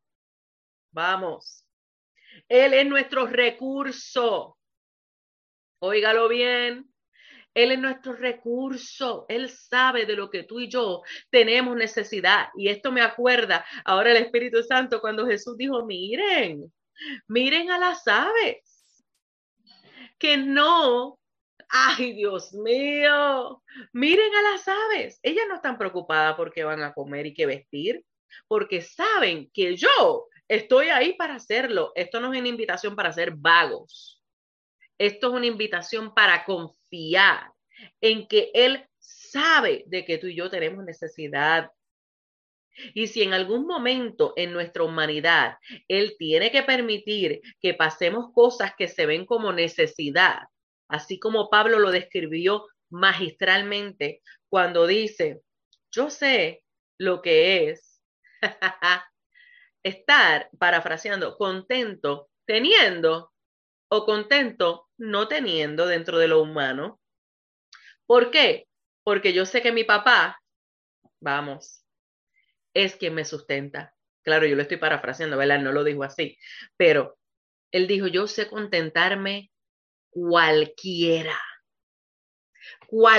sea mi situación. ¿Usted está entendiendo? Y él no lo está diciendo desde un resort 5 estrellas, él lo está diciendo desde la cárcel romana, donde eran extremadamente crueles. Desde allí, Pablo pudo decir, yo sé contentar. No. Por favor, ayúdanos, Cristo. Dígame si Pablo sabía quién era su papá a través de Cristo, que él pudo decir, yo sé contentarme. ¿Por qué? Porque sé que en medio de esto que papá me está permitiendo experimentar es solamente para que otros vean que yo no estoy aquí solamente cuando papá, estilo Job, hace lo que yo quiero. No. Yo estoy aquí entendiendo que mi papá me sustenta, sea que me dé físicamente o no me dé, porque ya él me dio lo que yo necesitaba, que era la vida, que era el acceso directo. que es el yo saber. Por eso es que Pablo pudo decir, mire, para mí el morir es ganancia. O sea, por favor, ¿qué estaba diciendo Pablo? Sea lo que sea que el papá permita, yo sé a dónde yo voy. ¿Sabes tú a dónde vas? Yo sé delante de quién me voy a presentar. ¿Por qué? Porque yo conozco a papá como mi sustentador, cualquiera que sea mi circunstancia, dijo él. Jesús, ¿qué dijo? Cuando él estuvo allí en la cruz y decía, Padre, perdónalos porque no saben lo que hacen. ¿Por qué? Porque él sabía que papá lo estaba sustentando para poder completar la misión. Vamos. Y ¿sabes qué? En el original, él no lo dijo una vez. Él decía constantemente en su proceso de crucifixión, Padre, perdónalos porque no saben lo que hacen. Padre, perdónalos porque no saben lo que hacen. Padre, perdónalos. ¿Seremos nosotros capaces de hacer eso? ¿Por qué? Porque sabía que papá le estaba sustentando. Oh, Lord. Pero no solamente eso, era su recurso, su fuente, o sea, de quien él, lo que sea que él necesita, todo está en el Padre, su sustento, como ya acabo de decir, mi preferida. Esta fue la que a mí me mató, a mí todas me gustan, Angelica, pero esta, a mí me mató todo, mi preservador. A mí me encanta, porque yo digo, cuando el Padre preserva a alguien, esa persona persevera. Esa es la perseverancia de los santos. Total. Fui preservada por el Padre, por tanto, en la eternidad, por tanto, en el presente, yo persevero en él. Esa es una de mis oraciones. Gloria a Dios, gloria a Dios. Y Pastora Jasmine, quería decirle algo. 5 minutos antes de empezar el programa, estaba precisamente mirando Filipenses, cuando el apóstol Pablo dice, no lo digo porque tenga escasez, pues he aprendido a contentarme cualquiera sea mi situación. Entonces, le hablaba con la pastora Kenny y le mandaba esta frase, cuando mi prisión es la salvación de otros. Miren esto. Cuando mi prisión porque es tiene la que ver con el salvación reino de Dios, otra vez, todo es acerca del reino de Dios. Porque terminando el libro de Filipenses, Pablo termina con esa frase que me voló la cabeza, y yo sé que en cualquier momento el Señor me va a dar el espacio para estudiar. Me dice, todos los santos, en las salutaciones finales, todos los santos os saludan, y especialmente los de la casa de César, del César, cuando mi prisión es la salvación de otros. O sea, era necesario que Pablo estuviera en esa necesidad para llevar la salvación a otros, a los de la casa de César. O sea, esto es maravilloso. Entonces, cuando usted habla del sustento y presenta todas las cualidades de Abba, autor, iniciador, recurso, fuente, sustento, preservador, gobernador de todo, hombre, mujer, de todo, de todas estas cosas, independiente de las circunstancias, los atributos, las cualidades de Dios no cambian, no varían, no mutan. Él sigue siendo el mismo. Y por ende yo soy preservado por él en la misma cualidad de hijo de Dios, independiente de las circunstancias. Entonces, esto es maravilloso y por eso quería hacer esta acotación. Sí, claro que sí. Y mira, esto es maravilloso porque hoy es el día donde son derribadas todos esos argumentos que se habían levantado en contra del conocimiento de Cristo y en contra del conocimiento del Padre, para que ahora tú vayas a tu vida y puedas ver en medio del dolor cómo Dios te ha preservado. En medio del dolor, cómo Él es tu autor, en medio del dolor, de las circunstancias, de las cosas que ahora mismo no entiendes, de las cosas que ahora mismo estás tratando de creer en Dios, pero el hecho de quedarte estancado en eso que no comprendiste que Dios permitió desde tu niñez, hoy es el día para que entonces tú puedas decir, espérate, yo tengo que soltar eso, yo tengo que soltarlo, porque eso no me está permitiendo ver la realidad de quién es mi papá. Yo te lo estoy diciendo porque le doy gloria a Dios que tengo un papá terrenal que me ha dado cátedra de lo que es mi papá celestial, pero no todo el tiempo fue así. En mi niñez no fue así. También en mi juventud viví cosas difíciles que me hicieron dudar del cuidado de Dios. Te lo estoy hablando claro, ya yo estaba en el ministerio, ya yo estaba, cuántos mis viajes misioneros no había hecho, dónde yo no había predicado. O sea, otra vez, porque esto no tiene que ver con lo que hacemos, tiene que ver con quienes somos en Él y realmente si lo estamos conociendo. ¿Y qué pasó? En medio de una circunstancia que Abba permitió, en mí entró la duda del cuidado de Dios. Y ese fue uno de los infiernos más horribles que yo pasé. ¿Por qué te estoy diciendo esto? Porque si tú no entiendes la realidad de quién es Abba en medio de todas las circunstancias, cualquiera que sea nuestra circunstancia, ¿sabes qué va a pasar? No vas a poder orar. No vas a poder entrar por la puerta, no vas a poder ir a Abba. Y si esto no ocurre, ¿cómo vives? Si la vida está en Cristo, para tener comunión con Abba. Ahí es donde está la vida.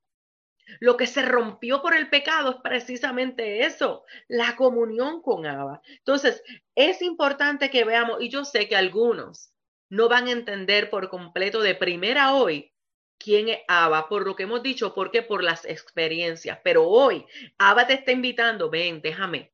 Te estoy invitando, quiero trabajar contigo para yo demostrarte una vez más, para que tú lo veas, ya yo lo he demostrado, pero para que tú lo puedas ver, para yo quitarte el velo de los ojos de tu corazón, de los ojos de tu entendimiento, y tú puedes experimentar cómo yo sí te he sustentado.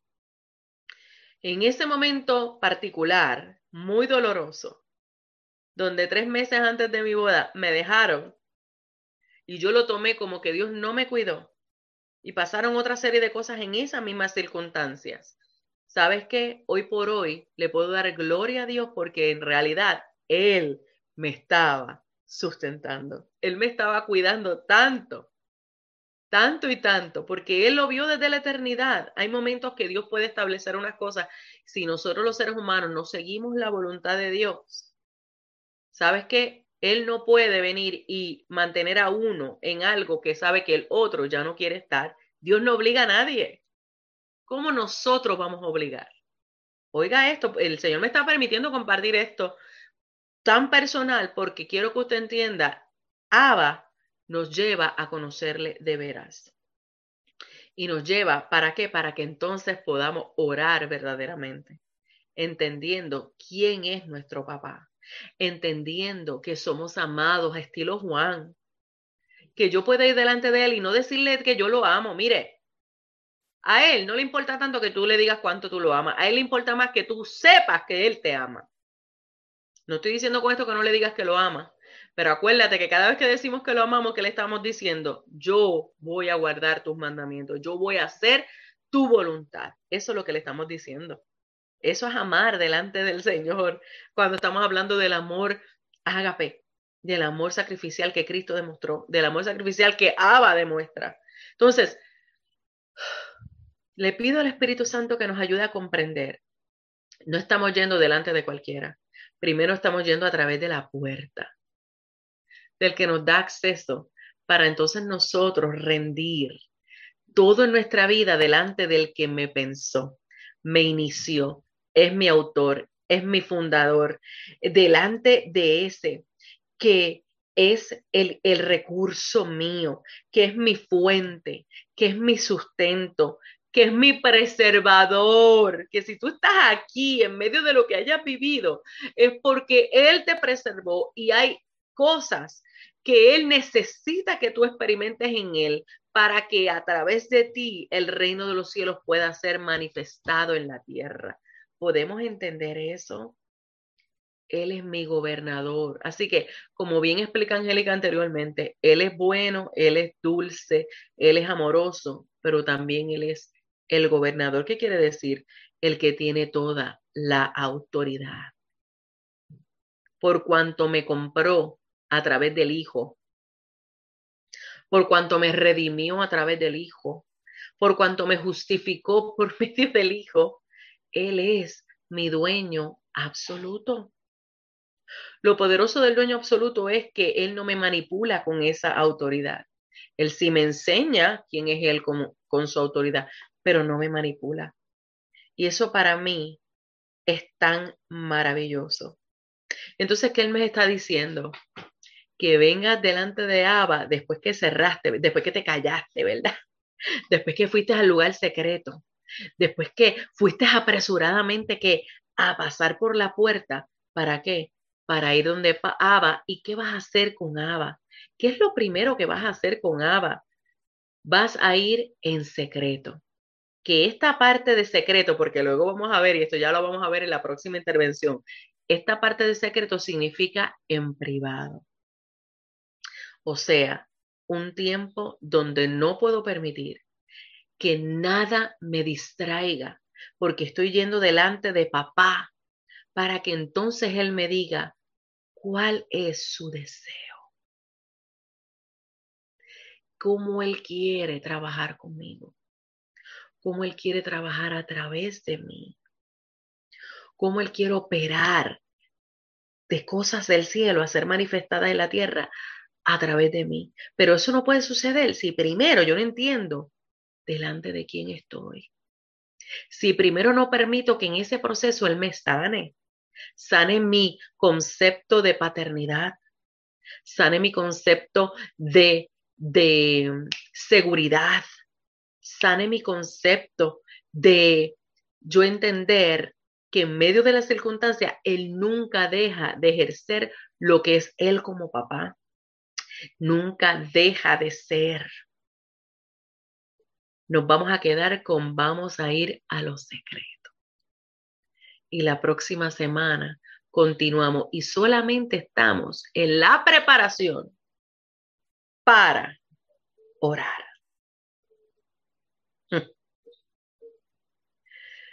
Mis hijos, vayamos aplicando lo que ya el Señor nos está dando y te aseguro que tu vida de oración va a cambiar. Te aseguro que tu visión de la paternidad de Dios, que tu visión de quién es Cristo como nuestro Salvador y puerta delante del Padre, tiene que cambiar. Solo déjate llevar. Acude al llamado del Señor. Angélica. Para decirles, lo último que les voy a decir es, Él es su Padre y Él es mi Padre. Toda la mentira que el mundo nos ha vendido sobre la paternidad es una vil mentira. Él es su Padre y Él es mi Padre. El cuento que a usted le han contado y que a mí me contaron, de que si usted tuvo una mala relación con su padre, asimismo usted va a hacer la relación con Dios, es una falacia, es una falsedad. Eso salió de un libro que se llama Tótem y Tabú, escrito por Sigmund Freud, donde él dice que Dios no es otra cosa que la representación de la relación que usted tuvo con su padre carnal.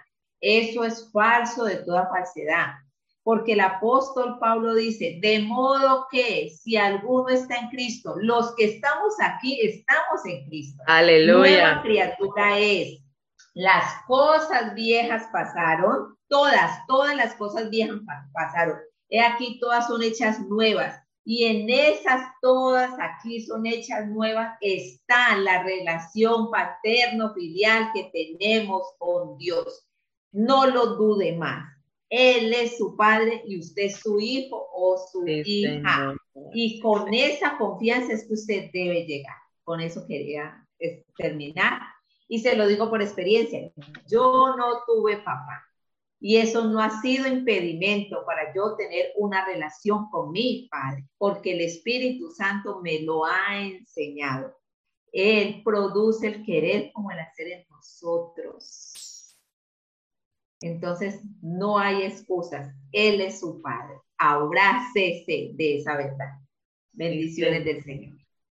Eso es. Y mira, estamos en el mismo espíritu porque eso, con eso mismo iba a cerrar. Así es. Así que sé que algunos han tenido experiencias aún traumáticas y de ahí el Señor nos quiere sacar. ¿Para qué? Para que podamos disfrutar. Algo que el Señor ha estado ministrándome mucho en estos días es cuánto no disfrutamos de lo que ya tenemos porque no lo comprendemos, porque creemos que no está y actuamos como que nos faltan cosas cuando ya Él nos ha hecho plenos a través de Cristo. Lo que pasa es que estamos en proceso de que los velos sean quitados para conocer la plenitud en la que ya estamos, no es que vamos a estar. Así que no es que Él me va a dar, no es que Él va a ser mi papá, es que Él es, como dijo Angelica. Es que en medio de las circunstancias duras, violaciones, traiciones, you name it, usted lo pueda nombrar, ahí estaba papá. Si no, mira, te preservó. Ahí estaba papá y sigue estando. El asunto es, ¿lo puedes ver? Pídele que te revele. Dile, Cristo, revélame al Padre, para que entonces yo pueda saber delante de quién estoy viniendo por medio del Hijo. Procuremos ir al trono de la gracia, sabiendo, teniendo la certeza de que allí hallamos el oportuno socorro. Ya practiquemos la verdad y déjenos saber lo que el Padre está tratando con usted, porque es importante ver la realidad de quién es Él. Cada vez que te llama a llamar, suéltalo todo y vete, porque es un momento especial entre Él y tú. Ve sin agenda, solo déjate llevar por Él. Padre, en el nombre de Jesús, te damos gracias. Gracias porque tú nos estás enseñando. Tú nos estás enseñando la realidad de lo que tú haces cuando nos convocas a venir delante de ti, Señor. Nos estás enseñando que es un momento maravilloso en ti, donde tú nos estás dejando ver y poder entender mucho más lo que Cristo ha hecho ya por causa del Padre. Y donde también nos estás enseñando quién eres tú como papá y lo que somos nosotros como tus hijos. Lo que quieres trabajar en nosotros en medio de ese tiempo de encuentro contigo, siempre comprendiendo el privilegio de que eres tú el que nos mandas a llamar. Abba, yo te pido que tú continúes derribando de nuestra mente, de nuestro espíritu, de nuestro entero ser, todo lo que se ha levantado en contra del conocimiento tuyo, para que, Señor, podamos ver con claridad quién eres tú, el propósito por el cual nos llamas a intimar contigo y lo que quieres hacer en nosotros y a través de nosotros. Mira aquellos que no han nacido de nuevo y no han experimentado ese llamado para poder intimar contigo en oración. Y te pido que este sea el tiempo, Espíritu Santo, en que convenzas de pecado, justicia y juicio, para que entonces en arrepentimiento puedan reconocer la necesidad de vida y puedan ver cómo eres tú el que los llevas a habitar en ti. Yo te doy gracias, Padre, porque la buena obra que tú has comenzado, tú la perfeccionas para que de ahora en adelante usemos ese tiempo en que tú nos convocas de la manera correcta, para traer gloria a tu nombre y para que la tierra sea estremecida por la intervención del cielo en la tierra a través de tus hijos. En el nombre de Jesús. Amén. Amados, les amamos a practicar la verdad y a orar. Dios les bendiga.